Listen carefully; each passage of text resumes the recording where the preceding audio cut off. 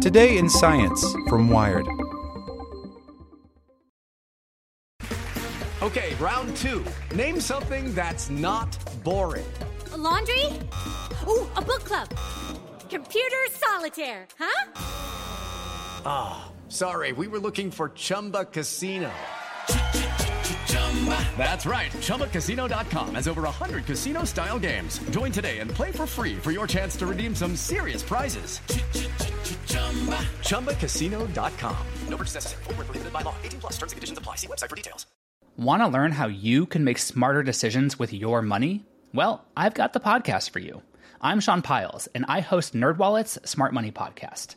Our show features our team of nerds, personal finance experts in credit cards, banking, investing, and more. And they'll help you make the most of your money while cutting through the clutter and misinformation in today's world of personal finance. You'll get clarity on strategies to help you build your wealth, invest wisely, shop for financial products, and plan for major life events. Listen to NerdWallet's Smart Money Podcast wherever you get your podcasts. Today in Science from Wired. Pliocene-like monsoons are returning to the American Southwest. As carbon concentrations rise, conditions are becoming more like they were 3 million years ago, when the area was wetter and the rain was heavier. By Jim Morrison. For researchers seeking to understand the effects of climate change on the weather of the North American Southwest, the answer lies in traveling millions of years back in time on wings of wax, leaf wax. Plants make waxes on their leaves, composed of carbon and the hydrogen drawn from rainwater. When the plant dies, those waxes turn into dust that floats on the wind, then drifts down to form layers preserved in marine and terrestrial sediments. Trapped within those sediments is a timeline tracing pictures from prehistoric times, which vegetation flourished, or the intensity of the rainfall. Plants lock in the environments that existed when they were growing, says Tripti Bhattacharya, a professor in Syracuse University's Department of Earth and Environmental Sciences, who led a recent study examining the southwestern monsoon season in the Pliocene 3 million years ago. The story of what happened then is the story of what will happen to a warming world. Summer rainfall in the Pliocene created wetter conditions and a landscape of lakes, not the deserts of today. And now, she notes, atmospheric carbon dioxide levels are once again what they were in the Pliocene. It's a snapshot of the world we're likely to go toward if we don't curb emissions.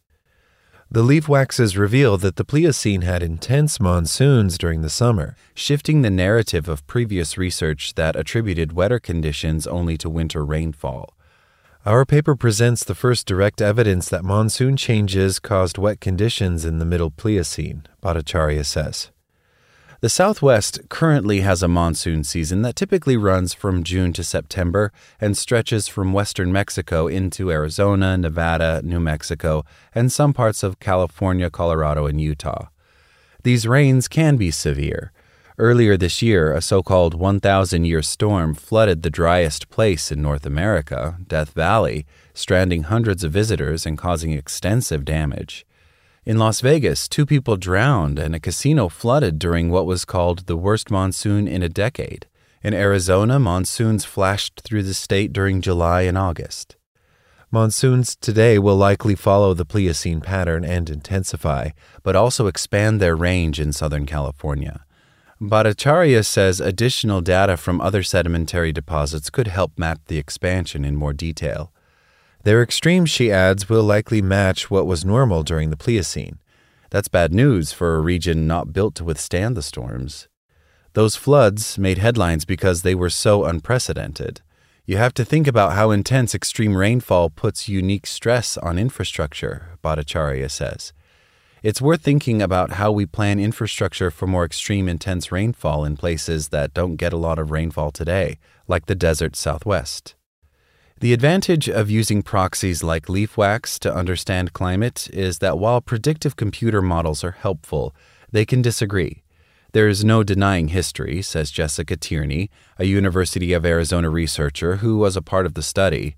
The only real evidence we have of how our planet behaves in a warmer climate is from the geological past, she adds. It tells us exactly what happened. Leaf waxes also predate climate records from Antarctic ice cores, which go back only about 1 million years and require a climate that can support ice. One study used leaf waxes to glimpse the climate of a warmer Spain some 15 to 17 million years ago. Another looked at the moisture history of Southwest Africa for the past 3.5 million years. Bhattacharya began using them while working as a postdoctoral fellow in Tierney's lab. 5 years ago, she and Ran Feng, a co-author, came up with the idea of studying the Pliocene while riding a bus during a conference for young researchers. Their analysis started with marine sediments collected decades ago by the research vessel Joides Resolution, which roams the oceans, drilling cores from as deep as 6 miles below the surface. The samples used for the study were taken off the coast of California, one off the Baja Peninsula from a depth of more than 2,600 meters, and one from the East Cortez Basin at a depth of 1,700 meters. During the Pliocene, leaf waxes would have been transported west on the wind to become part of this marine sediment. The team got a cube of each core, freeze-dried them, and ran them through a glorified espresso machine, says Bhattacharya, using a solvent under pressure at high temperatures that extracted the waxes. Then they measured the hydrogen and carbon isotope composition using a gas chromatograph isotope ratio mass spectrometer, which separated the waxes by their molecular mass. The hydrogen that's used to make the wax is coming from rainwater that the plant uses to grow. You can think of isotopes as like a fingerprint, Tierney says.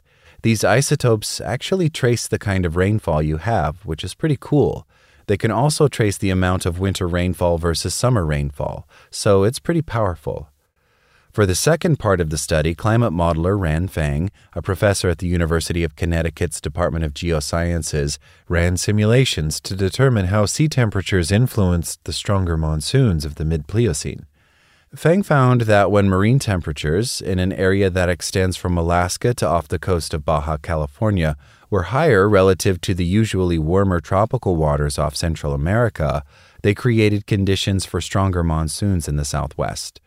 Warmer local air acts like a heat pump, drawing the relatively cooler tropical air and warming it, pulling in moisture. So it creates this loop, she says. That's why this is able to drive moisture into the southwest North American regions. That kind of marine heat wave has occurred off California in recent years and will become more prevalent as temperatures rise, feeding more intense monsoon storms. Monsoons will help with drought as the southwest dries, but they will be stronger, dropping inches of rain in a short time and causing more frequent flooding. The monsoon accounts here in Arizona for about 60% of our rainfall for the year, Tierney says. It's an important source of water in the desert. It does, in certain hydrological systems, recharge the groundwater. But the flip side of that is that these monsoon storms can be so intense and so quick that a lot of the water can end up running off into the watersheds and off the landscape. So it's not always the case that it recharges groundwater.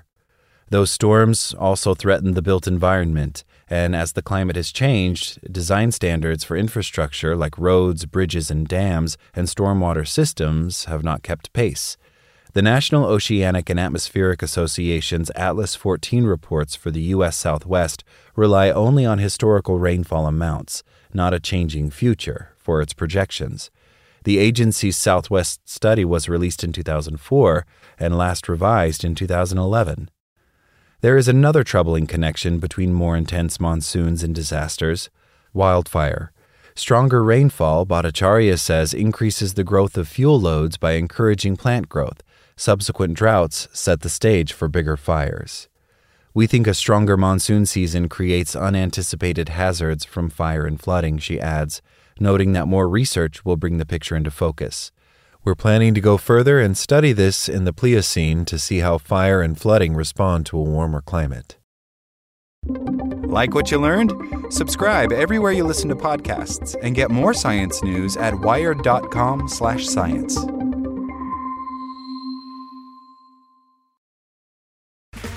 Okay, round two. Name something that's not boring. A laundry? Ooh, a book club. Computer solitaire, huh? Sorry, we were looking for Chumba Casino. That's right. ChumbaCasino.com has over 100 casino-style games. Join today and play for free for your chance to redeem some serious prizes. ChumbaCasino.com. No purchase necessary. Void where prohibited by law. 18 plus terms and conditions apply. See website for details.